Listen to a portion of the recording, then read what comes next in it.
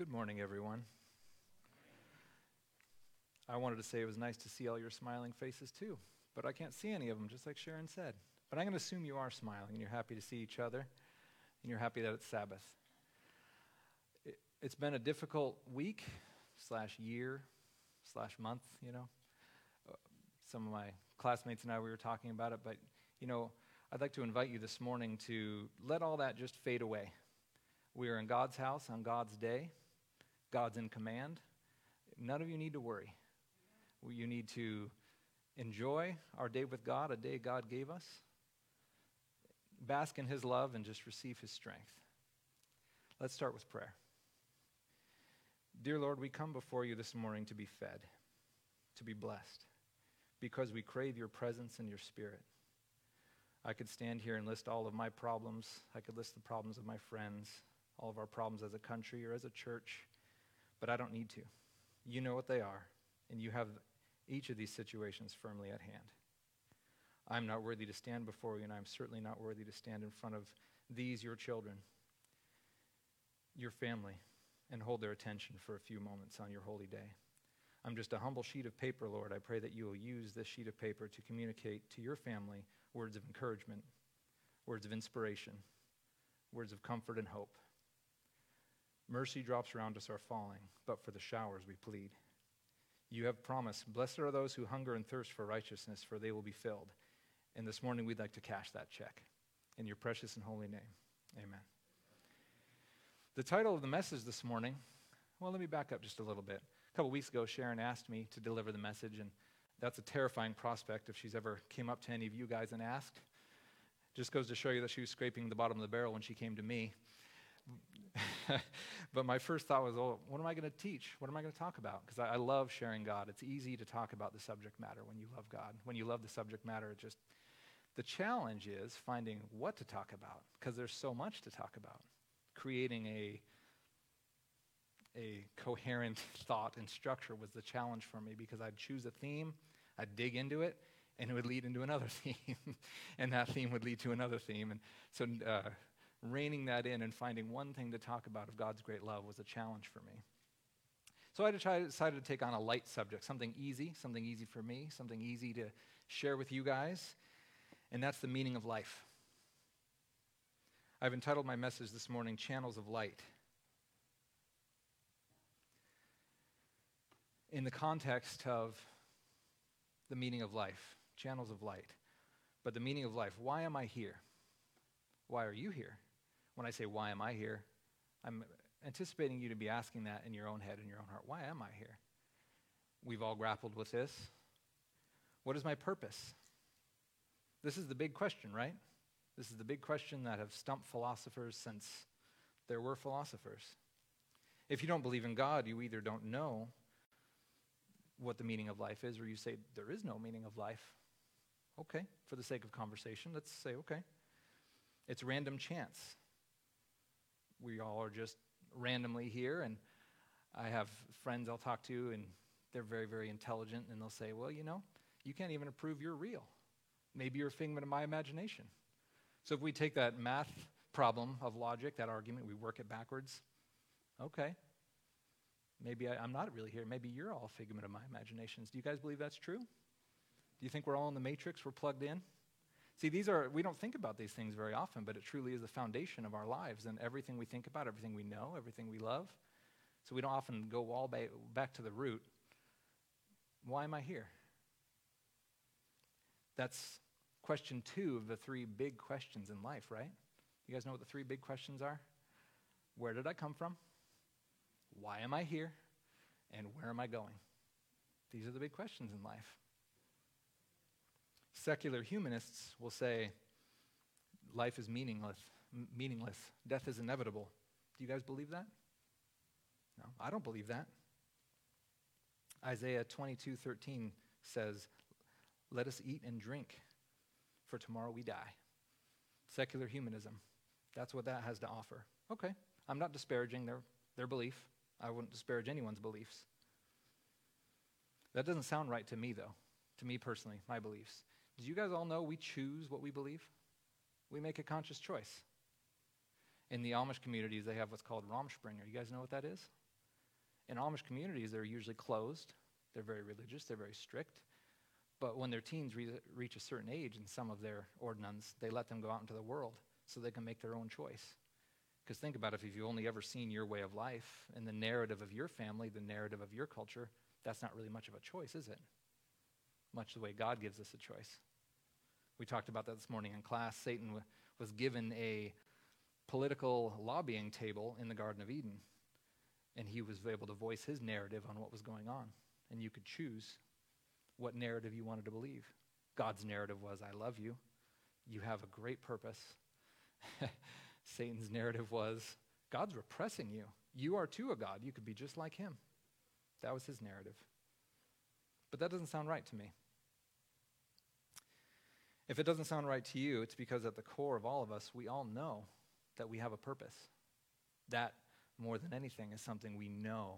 The very fibers of us, we know there's purpose, there's reason. We look in the environment we're in, we look in the universe we're in, absolutely everything has a purpose. And nothing in nature serves itself. It contributes to the community around it. You can't find one example in nature of something that doesn't serve something else, a purpose. And I think that seems foreign to a lot of us because as humans, we're selfish. The idea of living to serve seems outrageous. We kind of get this imagery of the Dark Ages where the peasants existed for the sake of the higher classes. So with that imagery in mind, we think, that can't be my purpose. Serving can't be my purpose. So what is my purpose? What's your purpose? Of course, as Christians, you know the answers to question 1 and 2. Where did I come from? Where am I going? Right? Everyone here knows that. You've read Scripture. You were created by a loving God. And he didn't just speak you into existence. You were created with such purpose. He stooped down, the God of the universe, our creator, our loving God, stooped down and formed us with his hands like an artist. You know what art is? Art is the conscious arrangement of objects in order to invoke an emotional response. So our loving God created art when he created us. He spoke the animals into existence. He spoke the planets into existence. Our universe, our galaxy, the supermassive black hole at the center that's 10 billion times the density of our sun, holding our galaxy together. He created that with a word, but not you and not me. He created humans with his hands. That kind of implies a purpose, doesn't it? Not just love, but it implies a purpose. But what is that purpose? Turn with me to Genesis 1. We're going to do this the old-fashioned way. I opted not to do the media, and I'm going to say it's because I wanted to do it on principle, but really I just couldn't figure it out. But I figured, you know what? The apostles did it. Spurgeon did it. And they saved countless souls. Genesis 1:27. Let's start digging in to try and understand our purpose. And you guys might think you know where this is going. Maybe, but bear with me. Maybe not. Genesis 1:27. So God created man in his own image. In the image of God, he created him. Male and female, he created them. Let's go on to verse 28. Then God blessed them, and God said to them, be fruitful and multiply. Fill the earth and subdue it. Have dominion over the fish of the sea, over the birds of the air, and over every living thing that moves on the earth. Do you guys see purpose in there? Do you see function? Yeah? That might seem strange to you that this seems to be our function. God says, okay, Adam, here you exist, God. And Adam, of course, he was fully developed. He could speak. He could walk. He wasn't an infant. He said, oh, who are you? I'm God. Great. Who am I? You're Adam. You're my son. He's like, great. What do I do now? What do I do now? Well, son, I created you for a purpose. And I love the loving language we read in verse 7. God created man in his own image. In the image of God, he created him. You read earlier in the text, and God said, let us make man in our own image. And I love that language that's used. That is God starting a family. Do you guys pick that up? Let's have kids, is basically what that's saying. And that's represented somewhat in the relationship between man and a woman. We do that. It takes two of us. In the Godhead, there's three. God the Father, God the Son, God the Holy Spirit. So I'm not exactly sure how that works, but I recognize that language. Let's make man in our image. Let's start a family. Why does anyone want to start a family? Asking rhetorical questions is difficult for me because I'm a teacher. I'm used to hearing you guys say it back. Why does anyone want a family? You want to share your love, right? Love cannot go one way. Love has to be, by its very nature, reciprocated. So God's saying, let's make a family. So God made them out of love. He made us. And now we're starting to see a little bit of the purpose for which we were created. And you might think, well, that's not a very big deal. The purpose he gave to us, he's like, all right, I want you to then start a family. I want you to subdue the earth. Okay. I want you to have dominion over the animals. You're like, okay, right on. Why couldn't you have just created the earth already subdued? Right? Why do the animals need guidance? Why do they need to be governed? Do you think Adam asked God these questions? I doubt very much. I think he was happy to have something to do. He's like, great. Because by our very natures, we are in many ways like God, because God said himself, let us make man in our image. We have a lot of the characteristics that God has. And God is always doing something. He's always busy. He's always active. He's upholding everything he's made. He's animating everything. Your heart's beating right now because he's doing that. There's no other reason why that would be going on. Our earth is spinning. He's doing that. It's going around the sun. He's doing that. Our solar system is going around the center of our galaxy. He's doing that. And there are countless galaxies out there. We can't even fathom it. I heard the other day, it was very interesting. We think we kind of have somewhat of a grasp on the contents of the universe as far as the quantity of galaxies and stars. And I love astronomy. Astronomy is very interesting to me. So, did you know you can rent the Hubble telescope? Different colleges put in to rent it so they can do different studies. Well, not that long ago, one of the colleges rented it for a couple weeks, which is very expensive, and they pointed it at an empty area of space out of curiosity. They said, you know what? According to our mapping, there's nothing there. That's very interesting. Let's make sure. So they opened the shutter for a very long time. It was a couple weeks. And you know what they found? It was so densely packed with stars and galaxies, they couldn't count them. So even with all the imaging and the mapping we've done of our universe, we can only see what we can see. It goes beyond that, probably infinitely for all I know. But God is upholding all of that. So God is always busy. He's always busy. So it makes sense that when he created us, he'd give us something to do, right? Would you all be happy if you had absolutely nothing to do? Don't raise your hands. I think some people right now would be like, oh, that would be wonderful. But I guarantee you, after a couple days, you'd be going crazy. So we're starting to get a view of God's purpose originally intended for man. Okay? This is very interesting. Part of that, I think, was, in the book of Job touches on it, it kind of paints this picture. You all remember the story in the beginning of Job where it says the sons of God came together and Satan came representing the earth. And then Jesus says, well, what are you doing here? And now the image Scripture's portraying it's a meeting, almost like a business meeting where everyone came from far and wide to sit down with God. Maybe have, a family meal if you want to put it in language that we understand we're common to. And Satan comes in, he's like, what are you doing here? He says, oh, I'm the representative of earth, heavily implying everyone else was representative of somewhere else, right? So they're coming together for a kind of well, again, like I said, business meeting, but a update. How's everything going, And to me, that, again, going back to the family imagery, it really reminds me of my family. Whenever we get a chance, when I used to live closer, we'd get together almost every Sabbath, and my mom and my dad would sit there in great joy hearing each of their kids tell about their week, what's going on, how are your kids doing, and so forth. So I kind of get that vision in my mind when we read that in Job, and God says, what are you doing here? You decided to leave the family. What are you doing here?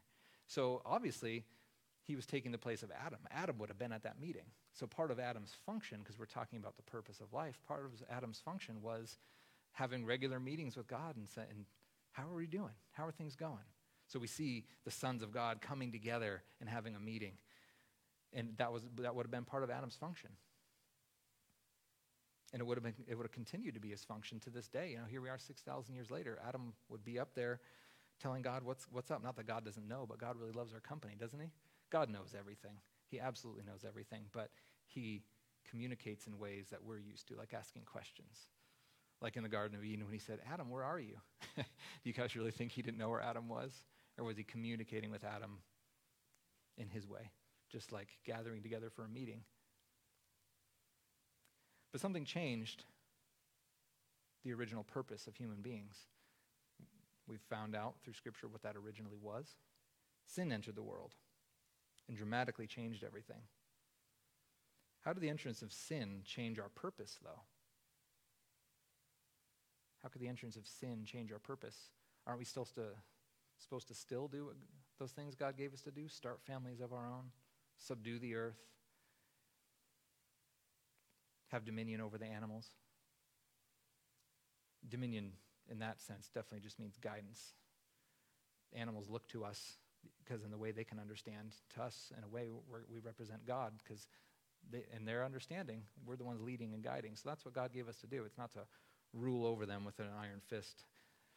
I say that because a lot of people think of the Old Testament as God being very authoritative. Here's these animals. You get to rule over them. We kind of get images of history's great tyrants. That's not that at all. But how does sin change our purpose? You guys ever thought about that? Our purpose originally sounded really easy to handle, wouldn't you say? It's like, wow, that's all I got to handle? You and I are now so far from what life was like in Eden that it sounds very foreign to us. We don't even recognize it. If that was our only purpose, if that was our day-to-day to wake up to, that's not something we recognize. The demands on us are much more now. But here's the interesting and the good news. I would propose to you that our purpose was changed when sin entered the world. We were repurposed. We were retasked, to borrow a phrase. No longer do we just be fruitful and multiply and rule over the plants and the animals and tend and care for the earth. Now we are God's agents in a revolted world. We are holding the line in God's great conflict. Channels of light, maybe? Now we are God's hands. This may sound strange to you, but to me it seems our purpose just got dramatically better. Now we have the opportunity to work for God in ways that Adam and Eve never could have. Do you guys ever think about that? Adam and Eve would have never had the opportunity to be a blessing in the way that we can be a blessing. Be a blessing, of course they could, but not in the way we can. Until sin entered the world, we were just another beautiful spinning blue marble in God's great family. Honored indeed, because we are created by God. But when sin entered the world, our purpose dramatically changed. We are now on the front lines of a great battle, fighting for our God. We are the elect. We are the elite. Have you guys ever thought about that? The honor it is to be God's elect, fighting for God. Bear with me as we go in. You'll learn more. I'm not going to leave you there. Because we are fighting alongside Jesus in the salvation of this lost world. What an honor. Do you see what I mean when I say what an honor? No one else has that honor. Angels, the word angel means ministering spirit. Heaven is filled with angels, more than humans. And they work for Jesus in the saving of humans.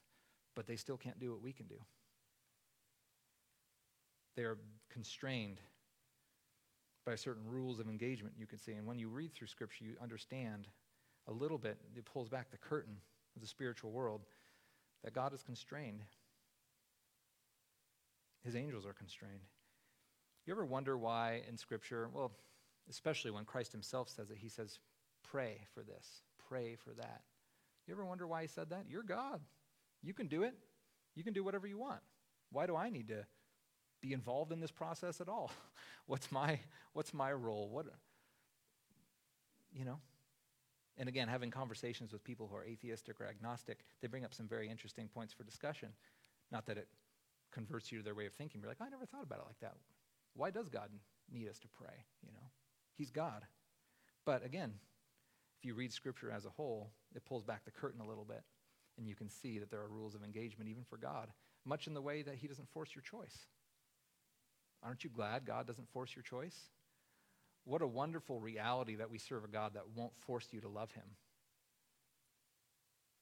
Forced love, that's an oxymoron. We get to have the honor of being God's hands in lifting up the people around us. We get to bring hope to our fellow men, channels of light. Our purpose is far grander than any other given to mortals or even to God's angels. Maybe in light of this awesome responsibility, we shrink back thinking we're unworthy because what I just described sounds like, oh, that's a big deal. It's scary. I liked it better when my purpose was just to, start a family and take care of the earth. Much simpler. You might think I'm inadequate for this. And bear in mind, remember, we're talking about purpose. If we were to fulfill our purpose, if our purpose is to be that blessing that we just discovered we can be, we might think, oh, that's not for me. I can't do that. I can't do that. We've been studying in our class Isaiah, and Isaiah said it very well. God gave him a vision of himself, and Isaiah said, woe is me, for I am undone. He undoubtedly fell on his face, said, I am undone. And of course, we should have that respect for God. If any of us came to an image of God like that, falling on our faces would absolutely be appropriate, not because we are worthless, but because he is God.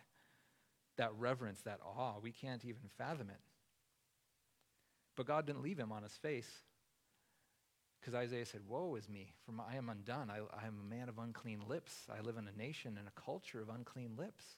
He was condemned, self-condemned. In the awesome holy presence of God, he felt condemned. He realized where he stood, and God didn't leave him there.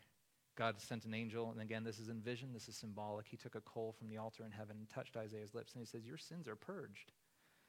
And then, I love this, Scripture portrays it in this way, God asking another rhetorical question as if in vision Isaiah is seeing God, and God turns and says, who will we send for us?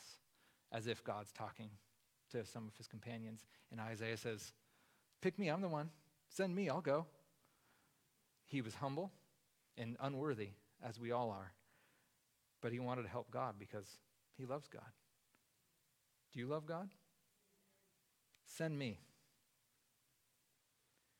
If you're thinking that you're unworthy and inadequate, don't worry. I won't keep you in suspense.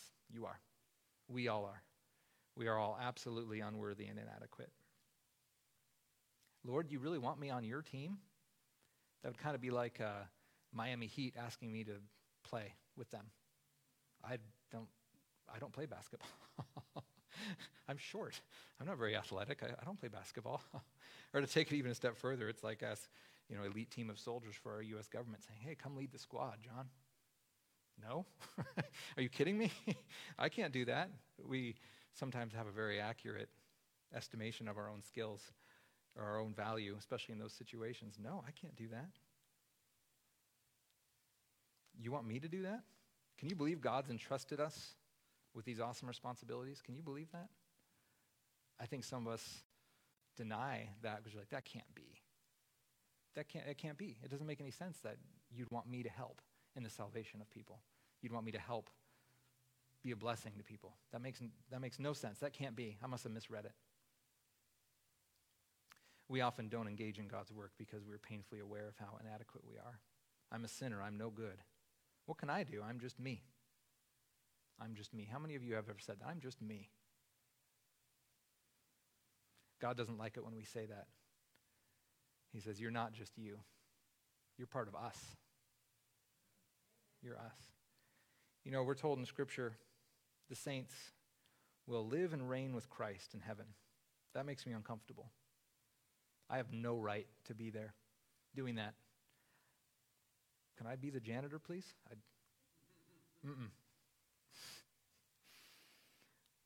But God doesn't leave us where we are. To illustrate that, turn with me to John 6.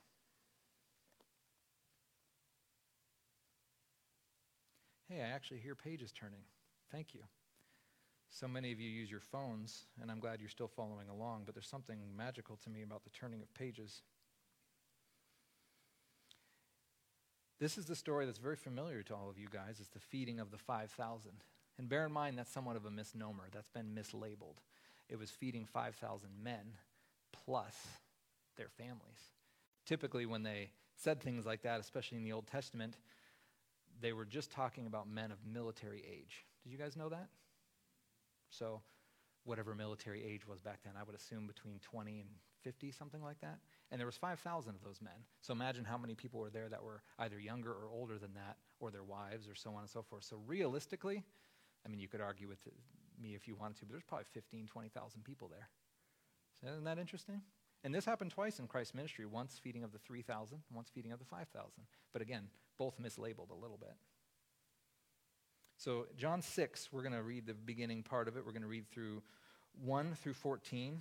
After these things, Jesus went over the Sea of Galilee, which is the Sea of Tiberias. Then a great multitude followed him, because they saw his signs which he performed on those who were diseased. And Jesus went up the mountain. There he sat with his disciples. Now the Passover, a feast of the Jews, was near. Then Jesus lifted up his eyes, and seeing a great multitude coming towards him, he said to Philip, "Where shall we buy bread that these may eat?" This is the part where I'd usually just start expounding on that too, because it's so interesting. But again, I had to rein it in. But this he said to test him, for he himself knew what he would do. Bear in mind, whenever you read that word test in Scripture, God's not testing you like he thinks you're unworthy. That word is better translated as exercise. God was he was giving Philip the opportunity to exercise faith. Verse 7, Philip answered him, 200 denarii worth of bread is not sufficient for them, that every one of them may have even a little.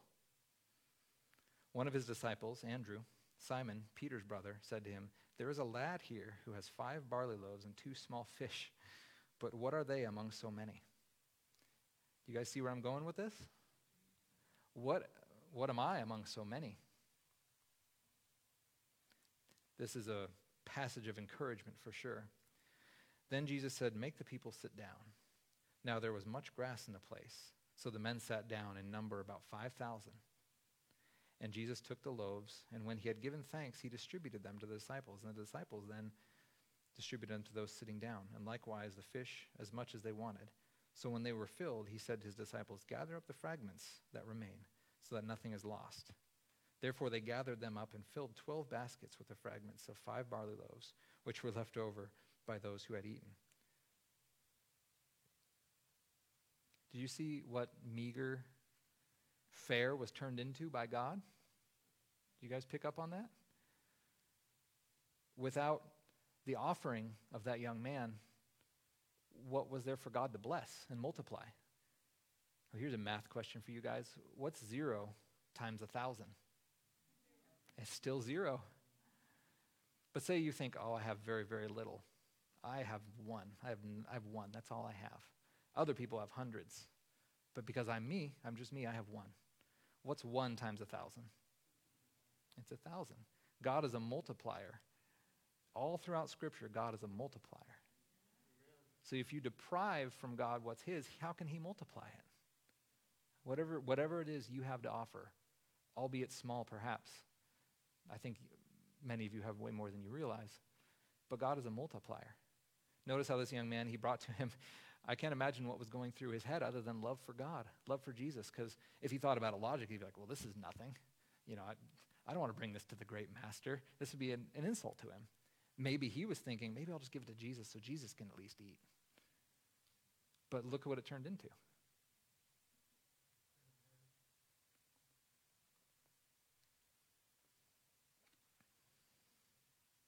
What can I do? Do we really think we have less to offer than that young man? This is where we realize that thought, that feeling, that emotion in us is a deception. Don't be discouraged. Discouragement is a ploy. It's a tactic of the devil. Don't believe his lies. We could go into a whole nother message about how Satan tempts you and takes you and leads you into sin and then leaves you there. So why would you believe someone like that? Why do any of us believe it? How dare we believe that? Don't believe it. Don't believe that God can't use you. Satan is a master strategist, and that's a powerful strategy. It works here on earth. You know how easy it is to discourage someone, an individual? I could probably walk up to any one of you and discourage you if I wanted to. You could do the same to me. Why would I want to? It's powerful. Words are very powerful. That strategy of discouragement is used world over by all the world's armed forces. Did you guys know that? Powerfully, and in ways, I won't talk about it now, it's very unpleasant, but you understand what I mean. Demoralizing an entire army. That's how you win. You can win against superior numbers if you do that. What if our troops, when fighting for America overseas, fighting an enemy, the enemy came up over a loudspeaker and said, "You guys are worthless. You can't do this. You sure aren't very good at this. You should just go home." What if they listened? Oh, you have a good point. What if they listened? You know, they say bravery isn't the absence of fear. It's acting in the face of it. Do you know how valuable you are? Don't ever say that you're just you. You're not just you. Jesus Christ, our Creator, He created us with His hands. And then when we made big mistakes, He died for us to save us and bring us back. He died for you. Understand that and take that to your heart in the way that makes you realize what your value is. You might think you're worthless. Society might tell you you're worthless. Your people around you. We live in an age of people being very unkind to each other, wouldn't you agree? But you're not worthless.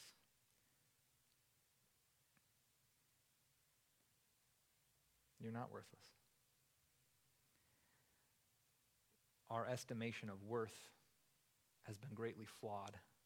We can really only see what we're worth when you see what God paid for you. So now that we've established that you do belong on this team, what's your place on it? This might be another point that's discouraging you. Okay, God, you want me on your team, but what do? I'm not a great evangelist. I'm not a doctor, right? Probably no one in this room is a great evangelist and doctor. Maybe. I don't know all of you. If you are, that's really cool. But you might think, these great men that I would supposedly mimic, I can't do what they can do. Don't be discouraged.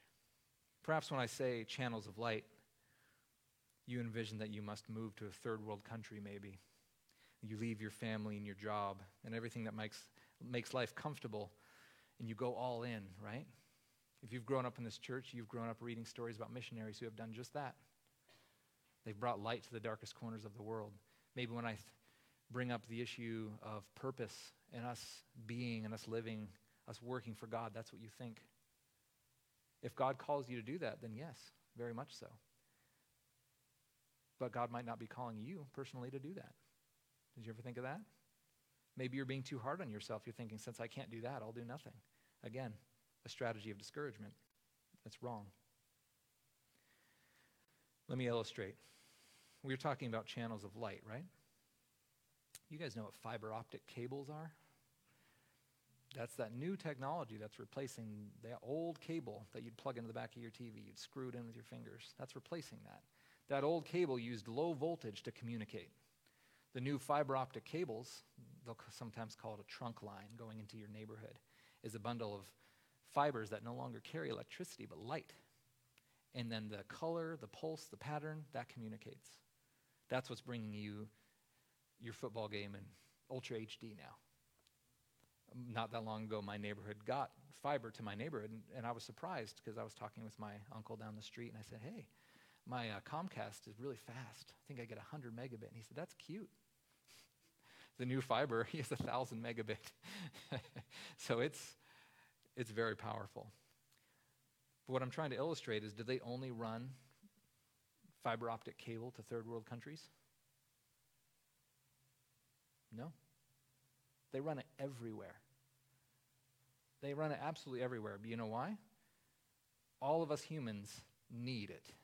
Well, maybe need's not a good word, but we need light. Anywhere where there's structure, there's infrastructure, we need this. Whether you're in Austria, Australia, you're in Bali, it doesn't matter. It's bringing it everywhere. Maybe you are a channel of light into your neighborhood. Did you ever think about that? Maybe you're that trunk line. Maybe you're the reason my uncle's getting such good internet speed. So don't think that because you don't envision yourself as participating in this grand purpose that you're not helping.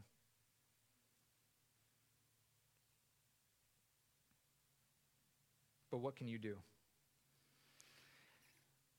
I'm going to have you turn with me to Luke 8, to another familiar story.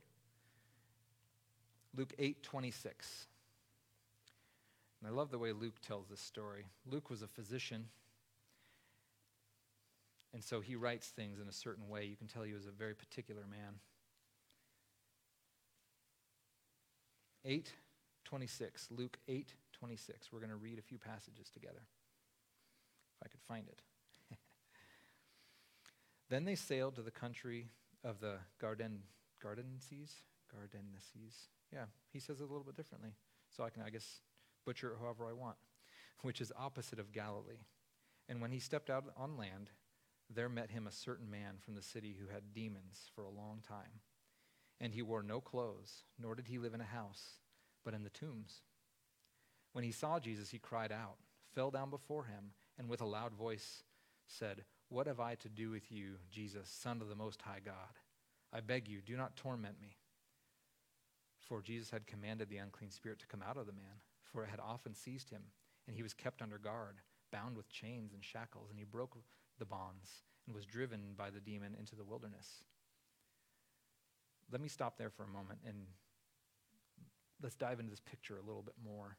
This story has always amazed me, and it's probably has to be my favorite story in the Bible.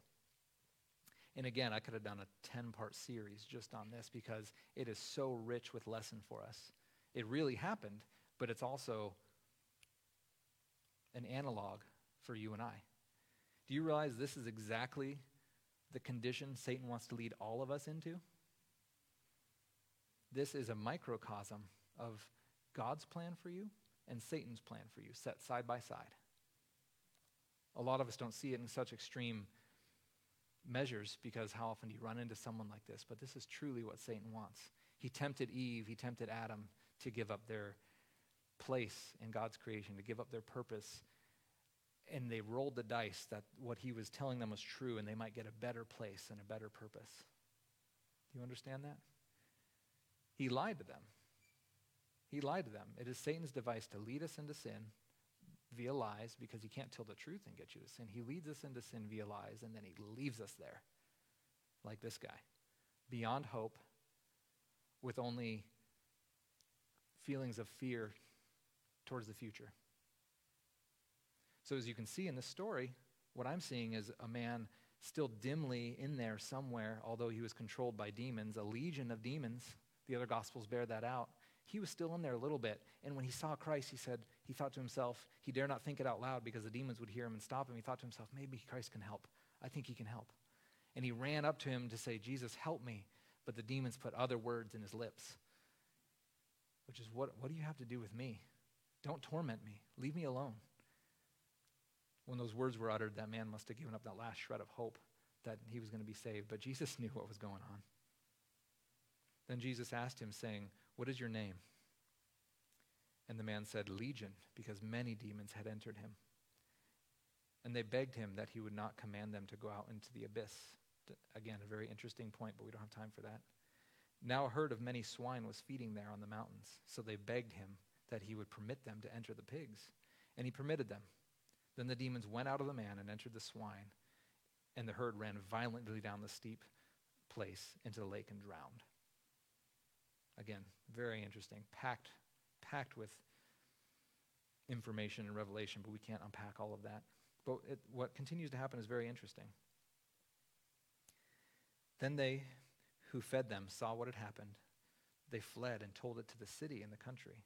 Then they went out to see what had happened and came to Jesus and found the man from whom the demons had departed, sitting at the feet of Jesus, clothed and in his right mind.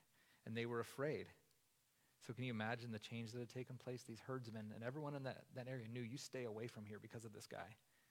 It was almost like one of the superhero movies that is everywhere right now. This guy had supernatural power because he was filled with demons. The chains couldn't even hold him. So he was a scourge on this area. You don't go over there. And actually, the other Gospels bear it out. There was 2 of them, but obviously one took a back seat, so Luke didn't really notice him.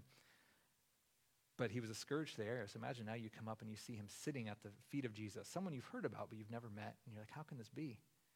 And Jesus, no doubt, probably led him into the water and washed all the blood off, and probably gave him a hair tie, pull that matted mess back and, make him look more human.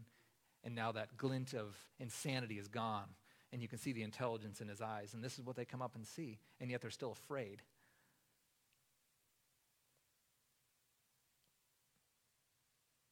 In verse 36, they also who had seen it told them by what means he who had been demon-possessed was healed.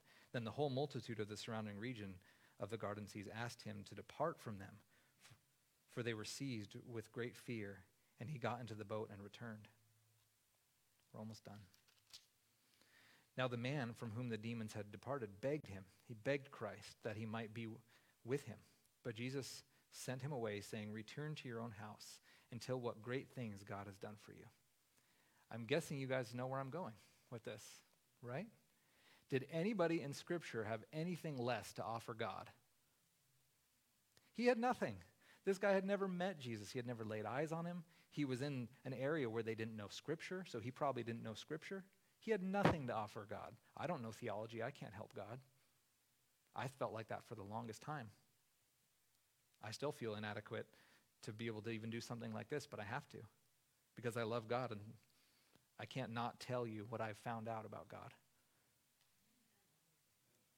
But he wanted to go with Jesus. Can you relate to that emotion? We can't even comprehend what he had been through. But to a tiny degree, we can and go, wow, what a relief. I'd want to be with Jesus too. I'd never want to leave his side ever again. But imagine the disappointment of Jesus says, no, stay here. What? I want to be with you. It's like, no, I need you to go now work for me. There are other people out there suffering as well. The love for God awakens love for our fellow man in us. Oh, I don't want other people to have to suffer like I was suffering. Let me go help. Channels of light, right?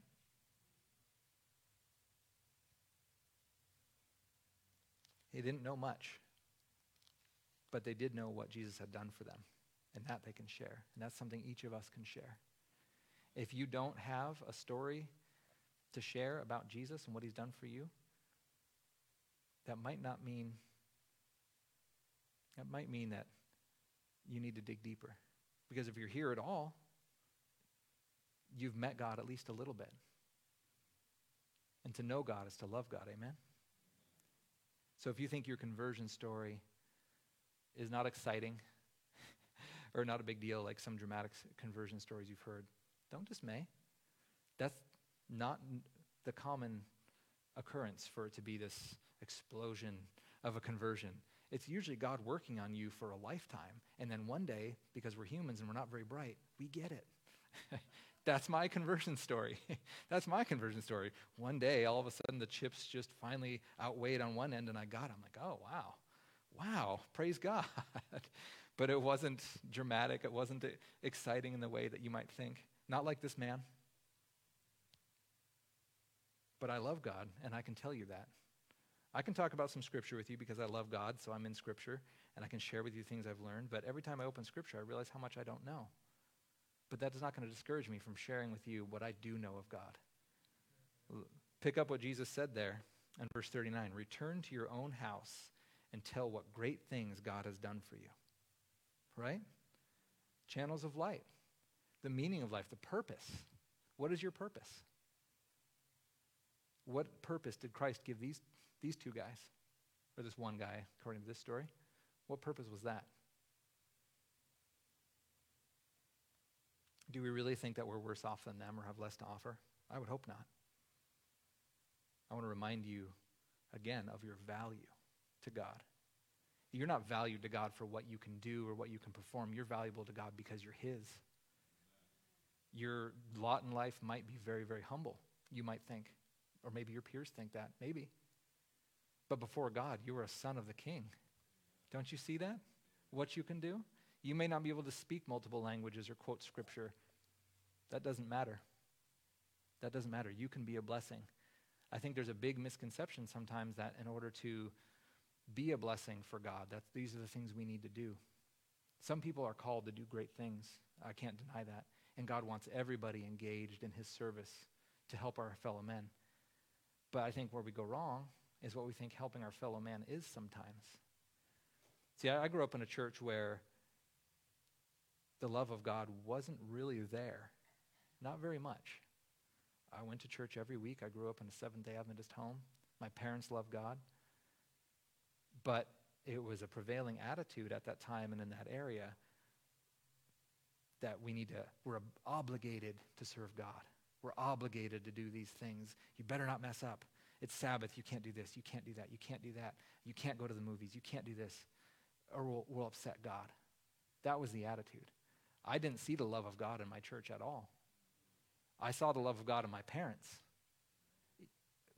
The love of God, although it's coming through fragile humans, can still come through, regardless, absolutely regardless. And praise God that my parents, they were hippies in the 60s, and they both came together, they met each other, and about a year later they met God, and they got converted together. And then 10 years later I was born. I'm number 4. So that's the background we're coming from. So they experienced what the world was like. They had their Raumspringer. But thank God that they loved God and they showed me that love. And so at times imperfectly because we're human. But in our church, we all think there's kind of this thought that we need to, I see someone in need. You should love God. Here, read the Bible. You're doing something wrong. Oh, you shouldn't be drinking. Here, read the Bible. I'm going to save you. And you go around thumping people with your Bible. The gospel of Christ was one of meeting humans where they were at and blessing them in any way he possibly could. And that usually took the form of healing them. Usually it did. He would go in one side of a village. A couple days later, he'd exit the other side, and there wasn't a single sick person in there. And Scripture doesn't mention how many converts there were. Maybe there were none. I'm not saying that salvation isn't important and knowing God is unimportant. That's not what I'm saying at all.